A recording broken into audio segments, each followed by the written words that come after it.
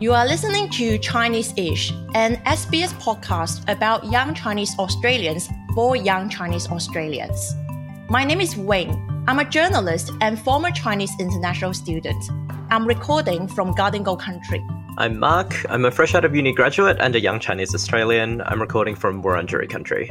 In each episode, we'll explore a theme that reflects the daily life of a young Chinese person living in today's Australia. In today's episode, we're actually maybe straying from that just a little. So we're talking about the Chinese Australian diaspora, but more so how we compare to Chinese Americans today. Our countries have some overlap with our histories of Chinese migration, but also plenty of differences in terms of like multiculturalism, race, and how Chinese people kind of fit into each society. Even though racism exists in both places, it can be experienced and talked about pretty differently. So today we're unpacking what the differences are between Chinese Australian and Chinese American communities, how we talk about and understand ourselves in relation to wider society, and what, if anything, we could learn from them about race and racism. So Mark, in the last episode, you mentioned that you went to the US for an exchange. How is it like? So I studied in America at the start of 2020, just before the pandemic. And I was studying at UC Irvine in Southern California, which was a pretty ethnically diverse area. But I found that there weren't a whole lot of Chinese people there. I felt like in that part of the States, there were more like Vietnamese people, for example. I think there was a really big Little Saigon area kind of near where I was studying. And I think a lot of the international students who were around as well kind of came from other parts of Asia. So I remember Korea being really big, for example. Yeah, interesting. Because back in 2014, at the time when I decided to come to Australia to study, I actually didn't intend to come to Australia, but the US. But my parents doesn't like the idea. On one hand, my dad kind of feel that the US isn't that safe because he reads Chinese news a lot and they keep talking about like terrorist attack. And on the other hand, my mom is a cook, so she cares a lot about food. And she worried that there's not a lot of Asian food in the US. And therefore she was like, can you go to Australia? Because it sounds like they have more Asian food there. I don't know if I'm that surprised to hear that your parents were a little bit like unsure about how Chinese, I guess, America is. I think of Australia as having a really strong diasporic Chinese kind of presence, more so than the US, I think, which I generally just sort of feel like is diverse without specifically being like a lot of Chinese people. But that said, actually our histories with Chinese migration, I feel like between the two countries aren't that different. They both kind of started in the 19th century. A gold rush was kind of involved in both places. And I feel like there's been a pretty similar history with discrimination as well. Discriminatory laws kind of running through the 20th century. And then in recent years, especially since COVID, we've kind of both had movements against racism, right? So in the US, there was a Stop Asian Hate movement. And then Australia had that I'm Not a Virus campaign as well. And not to mention, both countries are actually in a really weird diplomatic relationship with China. Both are in trade wars and there's tension. And you can see China's state media keep criticizing the two countries as well. In our last episode, our guest Alex Lee mentioned that the Asian American community has a really huge influence on the Asian Australian culture. So what on earth are the similarities and what are the differences between the two diaspora communities in the two countries? I think this is going to be something that we will discuss and explore. Joining us to discuss these questions are two really incredible people. Dr. Rennie Lee, a sociologist and senior research fellow at the University of Queensland. Her research focuses on international migration, race and ethnicity, and recently on anti-Asian sentiment since COVID-19.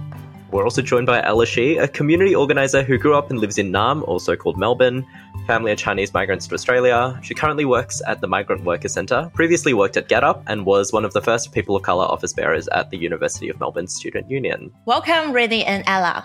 Hi, it's great to be on the podcast and thanks so much for inviting me to be here. Hey, likewise. Very excited to be here and very interested in hearing your thoughts as well, Rennie. So yeah, thanks for having me. Rennie, you've been in Australia for 5 years. What is it like to be a Chinese American living in Australia? It's been interesting. One of the things I think that really stood out to me is I was born in the US to immigrant parents. And so we commonly refer to them, this kind of large population, as the second generation. And so that's been sort of like, I think, in my upbringing, a big part of obviously my identity and a lot of my friends and kind of peer networks have also been part of the second generation. And one thing that I found that was quite interesting when moving to Australia was not seeing that presence as much, or that emphasis on this second generation. So individuals who are born in Australia but have immigrant parents, but have very much grown up here their whole lives and kind of have roots in Australia primarily. In Australia, I think a lot of the emphasis is on immigration, new migrants, international students. So a lot of that kind of focus on newer individuals to Australia, but not kind of individuals who have spent their whole lives here, or even later generations of Chinese Australians. We know that Australia has this long history of Chinese immigration, over 200 years, but one of the things I really noticed was this kind of emphasis on new immigrants. And that was one thing that really struck me about kind of the differences. That's very interesting. Ella, you are a second generation of Chinese Australian. Do you agree with what Rennie was saying? Yeah, I absolutely agree. It's interesting to reflect on because I think growing up, I never really identified as a second generation, Chinese Australian. I think throughout primary school, even high school, I had a really strong sense of, no, I'm not Chinese. I'm actually Australian. Like, I was born here. I'm just like everyone else here. And it wasn't until like quite later in life that I started, I guess, interrogating and reflecting on why this might be the case. But I think for the most part, it's because throughout most of my childhood, since the end of the White Australia policy, we've had a very intentional multiculturalism as policy sort of framework for immigration. And within that, ideas of being culturally and linguistically diverse, ideas of, I guess, Australia being a nation of immigrants, but we're all Australian. We're sort of all living in harmony, supposedly. And I think that creates this idea that, once maybe the first generation has come, people kind of want to cast off that identity and just be Australian. And I guess, to be blunt, a lot of that does stem also, from a pressure to assimilate, from racist bullying that does happen when you're a kid. And from a want to, I guess, perhaps identify with this sort of dominant majority, for safety, sort of belong, to be a part of something. I think that really prominent us versus them dynamic in Australia, I wonder, if you think that also ties into, as you mentioned before, that kind of idea of cultural and linguistic diversity, right? Do you feel like that term kind of helps to accommodate that us versus them dynamic? It accommodates diversity within the us? Yeah, absolutely. I think the idea of being CALD, or culturally and linguistically diverse, kind of implies that there is something to be diverse from, and that something, the sort of implied something, is sort of a white Anglo-Australia. But I think the more interesting part of that term is, in talking about being culturally and linguistically diverse, it kind of also ignores our Aboriginal and Torres Strait Islander history and our past. Where do those communities fit into this idea of being CALD? Surely European and even Anglo European migrants to Australia within that framework are also culturally and linguistically diverse. But, in today's context, I think it's usually referred to for people who don't speak English, who aren't white. So that's interesting tension there. Is there such a term in the US, Rennie? No, so we have non-English speaking, or English is not their first language. But, I agree with Ella that the term CALD is, even though they talk about linguistically diverse, which would mean encapsulate European languages, when people are talking about individuals from CALD backgrounds, it tends to be not just linguistically diverse, but also racial minorities, people that are non-white, essentially. And because it's often couched together with groups that are marginalized, groups that might be more disenfranchised. And so I think that there is a little bit of subtext to it as well. I find it really interesting and almost unimaginable in Australia that you would be asked to identify racially through the census. I feel like in Australia, we kind of dance around that topic a little bit. It's always kind of you gauge it through the language you speak or the country you were born in, but we don't actually talk about race as much, maybe. My impression is that Americans kind of almost are more upfront and willing to kind of name racism, or name race at least for what it is. And so that lends itself this whole distinct kind of language around it that we don't have in Australia, really. I guess it's worth thinking about, even if we throw up terms, categories for understanding, like we're thinking about capturing groups using categories, but they are like negotiated and they change over time too. In the US, like the Irish were considered Black when they first immigrated. And obviously now they're considered white. And recently I've seen some other academics talk about how, so in the US context, for instance, Middle Eastern and North Africans are considered white, even though they do not perceive themselves to be white. And so there is a lot of pushback about these categories. And so I think that there is a lot of agency from individuals. And that's what's happened in the US context in terms of the census, that there's a lot of pushback by individuals about how these categories, not just the wording, but also whether people can mark more than one race. This was like a big issue, marking multiple races. I don't know if you can shed any light on this, Rennie, but I was thinking about how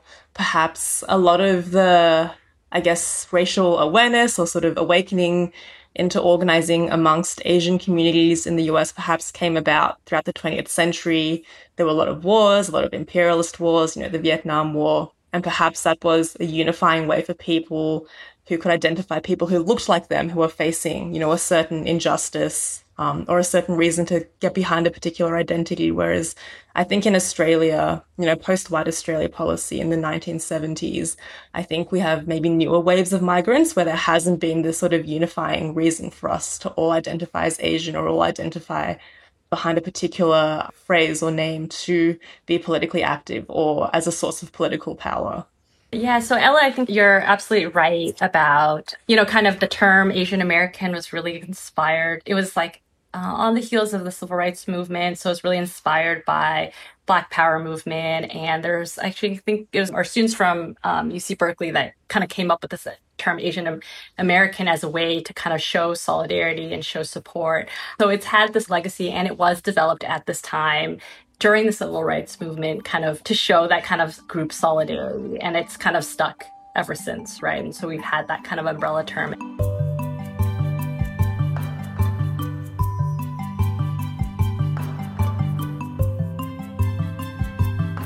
Do you know Awkwafina, the actress? She had a moment where she quit Twitter, right? And she posted like this Notes app kind of, you might call it an apology, but in the Notes app screenshot, she kind of talked about being an immigrant and kind of growing up and figuring out how she fit into mainstream American culture. She talked about really loving hip hop and that kind of explaining some of the controversy. What kind of controversy? A controversy with her accent, right? People were kind of criticizing her accent as something like how like African American people would be perceived to speak, I guess, or like it's been called a black accent.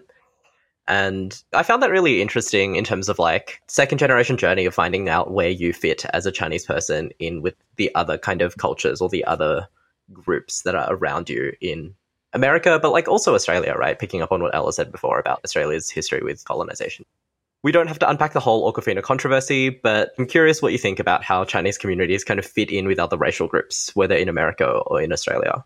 I mean, it's hard, I think, because it's also a diverse community in and of itself, right? And so there's a lot of diversity across the generations. Obviously, younger generations, I think, will have a different perspective. To talk a little bit about, I guess, solidarity and racial relations, and this is, I guess, not just about the Chinese community, but Asian Americans more generally, is that kind of we've seen, the kind of relationship between Asian Americans and African American communities have been kind of important throughout history. But, I think it ebbs and flows, right? So I mentioned before the term Asian American really came out of the Black Power movement. But there are other instances in which African American leadership was really central in kind of opening the US's doors to refugee humanitarian migration. They're very vocal supporters.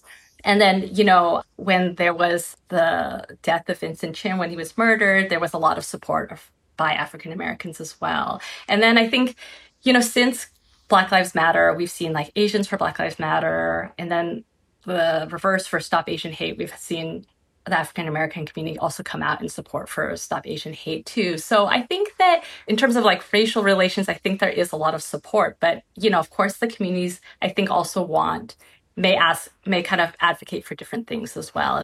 This reminds me of maybe a similar conversation I saw online recently, and I guess it was about like regional accents in Australia. And I think the gist of what this tweet was saying was that regional accents in Australia are more likely to vary, within a city, but from different suburbs than necessarily between Sydney and Melbourne, for example, or, Brisbane and Adelaide. It's more about the cultural makeup of a specific suburb or area. And I think that can make things more complicated or less clear cut when it comes to, like cultural appropriation, like speaking a certain way. To be honest, I haven't followed the Awkwafina issue that much, but, I think it's off, like it definitely is an issue if somebody is appropriating a black accent, for fame or for clout or for a certain identity or image. But I think there can be instances, I'm not saying whether this is or isn't, but there can be instances where that is less clear. I guess a really heavy-handed example would be, someone who's not Chinese wearing a qipao to an event or a party or a festival because they like the look. And I think for the most part, like, I agree, like, don't do that. But then sometimes I've also questioned, as I guess a second generation Chinese person born in Australia who, for the most part, I think actually like has felt quite divorced from a lot of aspects of Chinese culture throughout my life. Is it actually that much more, sincere or genuine for me to wear certain Chinese clothes or costumes or do certain things? Do I actually kind of inherently have that cultural understanding more? I'm actually not sure. I think it sort of goes back to this broader discussion about trying to find an identity and seeing where you fit in. I feel like within Australia, a lot of community identities or sort of cultural identities still happen within a particular community or culture. Even in my work at the Migrant Worker Centre, I think a lot of community-based organising happens within, say, the Taiwanese Australian community or the Filipino community or, the Nepali community. There isn't as much, perhaps, sort of Pan-Asian or cross-community organising or interaction as perhaps there is in the US. And I think I actually see perhaps bigger divides between different generations or different groups, of Chinese migrants, for instance, say earlier generations like my parents versus international students now, versus people who come here to work, who are sort of working class, who are working to send money back home versus people who are moving here perhaps, for other reasons. So I think those distinctions perhaps occur within the sort of Chinese Australian community itself. Like listening to both Rennie and Ella and also Mark, your conversations about fitting into a society, whether it's Australia or the US, made me have a really weird feeling because I come from like an international student background. I fit into this first generation migrants. I did have to confess that when I was back into the university, I couldn't really understand why some of my Chinese Australian classmates just didn't like hang out with Chinese international students at all. Some of them actually know how to speak Chinese, but they just reject speaking Chinese to them at all. They would just turn into English, pretend that they don't know how to speak Chinese. I was really confused until one of my friends told me about their experience that during the time when they were at school or even at uni, they would just keep being told that, oh, are you an international student? Which made them feel really uncomfortable. And starting from that time, I reflect on this sort of feelings that I myself, as a first-gen or international student, wouldn't understand. I recently read this book by Korean-American author Kathy Park Hong, and the book title is Minor Feeling. It talks a lot about the subtleties about feeling of race. It's not really necessary to be racism, but it's just about the experience of being a migrant and trying to fit into the society. Do you have ever feel that you also experience this sort of minor feeling, Ella? Yeah, absolutely. It's interesting because I think my experience of growing up here is very much one of maybe sensing this sort of difference and wanting to fit in, but not really having the language or ability to sort of pinpoint what was quite different or what I wanted to fit in with. And I, perhaps it sounds cliche, but it definitely wasn't until I went to uni and started thinking about race more, started thinking about, I guess, society more, that I kind of understood how, people are racialized, how this sort of power dynamics work, how it's sort of rooted in our quite racist migration history, and understood how I was perceived by other people a bit better. But, like when your anecdote about, feeling like people of Chinese descent, but who, perhaps grew up in Australia, didn't want to speak to you at university or interact with you, like I'm ashamed to say, I think is actually like something I can totally understand and see. And I think, hopefully people do reach a point where you are able to interrogate where that feeling comes from, to sort of let go of that sense of internalized racism, perhaps. This also reminds me of some campaigns and organizing campaigns I've worked on where, because we're trying to organize a specific community, we'll send out or put out material or content in a certain language, Chinese, for example. And it's interesting because sometimes we get feedback from people who are quite angry and they're like, just because I have a Chinese name, it doesn't mean that I, can't speak English. It doesn't mean that I read Chinese. Like, how dare you make this assumption? It's racial profiling. And obviously, like, racial profiling is bad. And I think there is something to be said about, making assumptions on people based on their appearance. But it's interesting that it had such a visceral reaction and almost anger, like it was something bad to be assumed to speak Chinese when, surely if someone assumed that I spoke Spanish or Arabic or another language, I'd be like, oh, cool. Like they thought I could speak more than one language. That's great.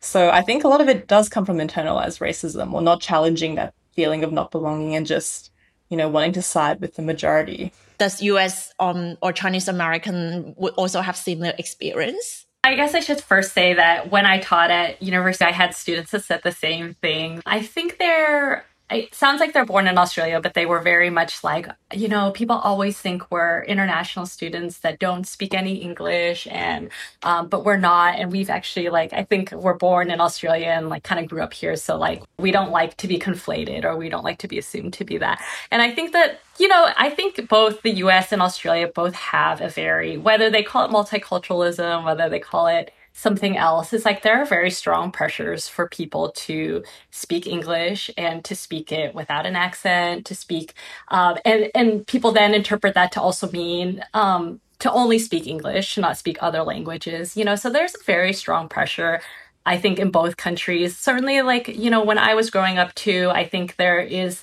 everyone kind of talked about, only basically spoke English and no one wanted to be called a fob. I don't even know if they use that term anymore. I feel like it's probably a bit outdated, but I think it's the same kind of pressures that all minorities, I think, to some extent feel that they need to be very Australian, very American, and that is to speak only English and to speak it without an accent. So I certainly think that that's something that's pervasive. And there's a lot of, I think, work that kind of shows how languages do die, right? Like immigrant languages. So for Asian Americans, beyond the second generation, very few people speak the mother tongue. So it would be, if they're in their third generation, very few people speak it. Some still maintain it in the second generation, but beyond that, it's very hard to maintain. And I think it's that, these pressures are very pervasive. I definitely resonate with a lot of that because I remember growing up as well. A lot of what you said I resonate with. So I grew up on the east side of Melbourne, which is a more kind of lush, kind of well-to-do area. And then I moved to the west and I went to an all-boys high school. And just, the way we spoke as well was really different, right? I feel like in the western suburbs of Melbourne, there's much more of the kind of bro-y accent is really distinct there. And then there was a lot of wanting to fit in. And then going to uni, there was almost felt like a bit of shame at how much I had given up to fit in. And so it's I couldn't speak Chinese with you that fluently, even if I wanted to. This kind of jump into something that I have been watching about the Winter Olympics. There have been two American-born Chinese athletes. One is Eileen Gu, the other one is Zhu Yi, who naturalized themselves to become a Chinese citizen so that they can represent the China team in the Winter Olympics. There are lots of controversies coming with that from both the China side and the America side. For example, the America was like, look, we spend so much money in you to train you up as a skater or as an athlete, but now you just turn to China and then compete against us. On the other hand, on Chinese internet, they were like, you grew up in America, like Zhu Yi or Eileen Gu, you don't even speak well Chinese, and you just come back to China and take a sport. You are just look like a Chinese, but internally you are still an American and you shouldn't be with us. How would you feel about this? I think one thing that struck me about this whole thing is that, this idea about loyalty or an enemy alien, has this kind of very long history, I think, in immigration, or this idea that an immigrant is we're not sure if they'll ever be loyal, right? Because they're born somewhere else, and like loyalty is part of citizenship requirements in the US, or kind of asking someone if you have like a strong association to the US. But I think one thing I would say about these particular individuals is that they are highly elite individuals that have a lot of resources to their disposal, in that, the idea that someone can like easily give up their citizenship to have another one is not something that most immigrants will have at their disposal. I think people are talking about now, because this kind of greater transnational activities, that immigrants might have more ties to their home country because there's the internet, flights are easier and cheaper than they used to be in the past. And maybe that changes some of this conversation about people only belonging to one country. But I mean, I think when we think about the average immigrant, it's very hard to like kind of do what we assume these athletes are doing, that they can just kind of drop a citizenship and have another one. Once people do live and grow up in a certain place, they have connections to like, their home. And I think one of the things that we're bringing up here a lot is that even if we all are of Chinese descent, it's not, for many of us, it might not be somewhere where we would go comfortably and be like, we belong here. And especially even people that have lived in and grown up in Australia. I mean, to go to another country that you really don't, you didn't grow up there, that would be kind of a strange experience. What that makes me think of is how if you do, I guess, accept this premise of a hyphenated identity like Chinese American or Chinese Australian, it seems like your acceptance within that kind of dominant majority is always dependent on you, towing the line or doing the right thing, or sort of being really excellent and, winning medals for the United States, or, doing something good for the United States. And that acceptance is contingent on you behaving and not doing something that is considered to oppose the majority. But I think also the bigger conversation is, athletes change countries all the time. People often will represent one country and then end up, moving to another country or marrying somebody from another country, and they play for a different country. That's sort of just what happens these days. And I find it interesting that these Chinese American athletes seem to have so much more scrutiny placed upon them. I think this example with these two, elite athletes maybe just makes the average person who is an immigrant perhaps like more reluctant to identify with their like cultural heritage or, their Chinese ancestry, because I think in the current sort of political context, with China and the US, et cetera, like to identify as Chinese or, to have even mention some kind of allegiance or interest or connection to China in a public facing way opens you up to that kind of attack or that scrutiny. And I think, perhaps it's examples like these with these two athletes that sort of sends waves down to the average person who is thinking, at university, oh, I better make sure that I'm perceived as Australian rather than as Chinese, even if, my family are Chinese immigrants. In Australia, we have had this conversation about foreign interference, in particular those from the United Front work, the Chinese Communist Party, how they interfere into Australia politics via Chinese Australians.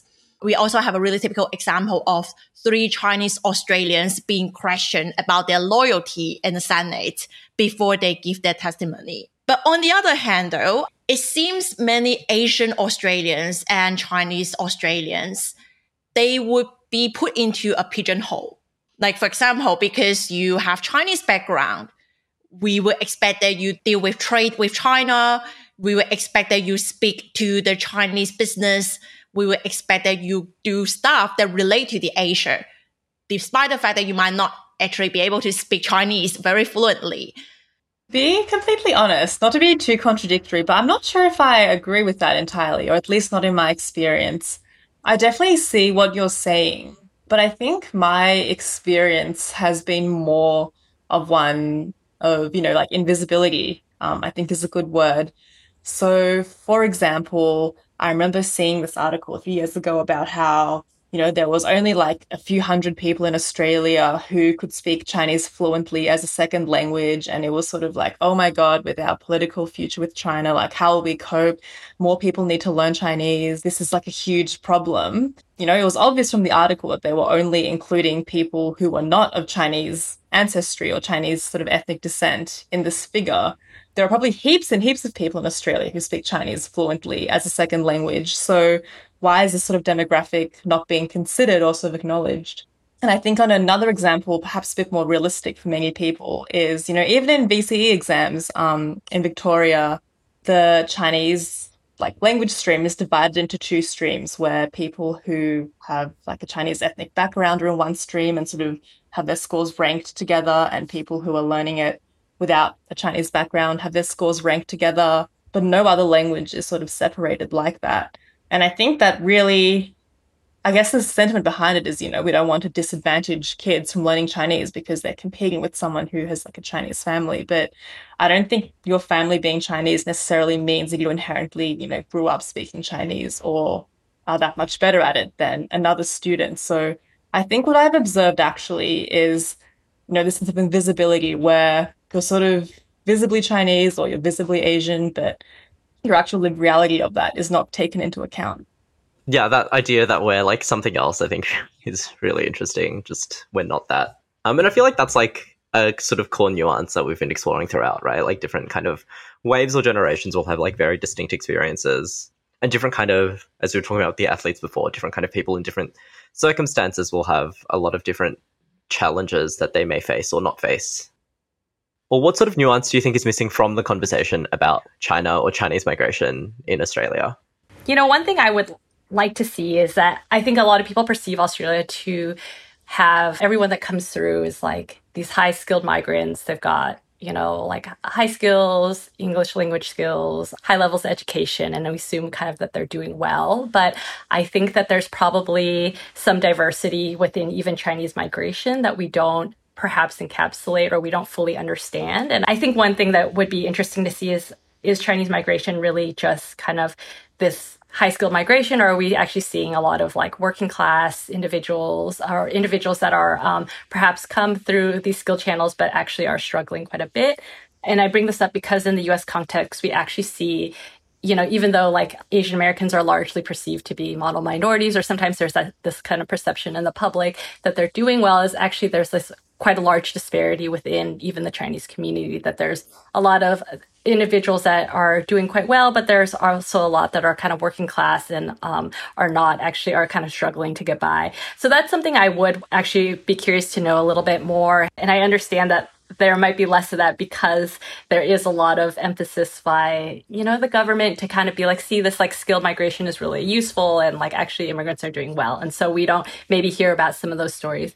And the second part is that in kind of knowing more about just the larger Chinese Australian history, it would be interesting to know kind of more about what is happening on the third and fourth, the later generations of Chinese Australians who've kind of had this long history in Australia.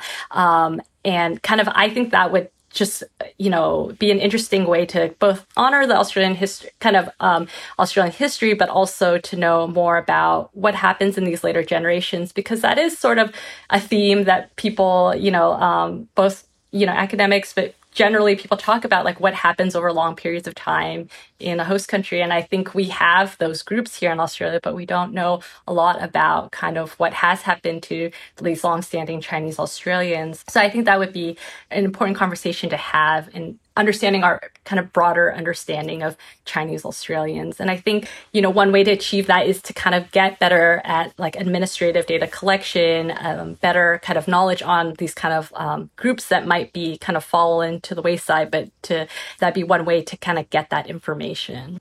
This is less to do with nuance, but I think a huge missing piece in Australia is also an understanding, a realistic understanding of that history of migration, or that history of Chinese people in Australia.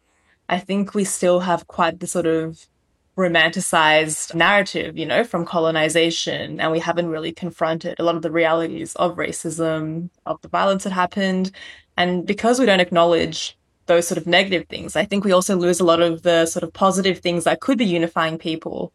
In the course of researching or doing a bit of background reading for this, I came across, apparently there was this Chinese cabinet makers strike in Melbourne in 1903, where all these cabinet makers, I think 70% of the workers in Chinatown or something went on strike for 12 weeks. It was this really amazing event. But I think because our sort of national history is so reluctant to really confront the racism and the issues in our past, we also lose these really incredible moments of people and communities coming together. So I think we need to have a better understanding of that history first.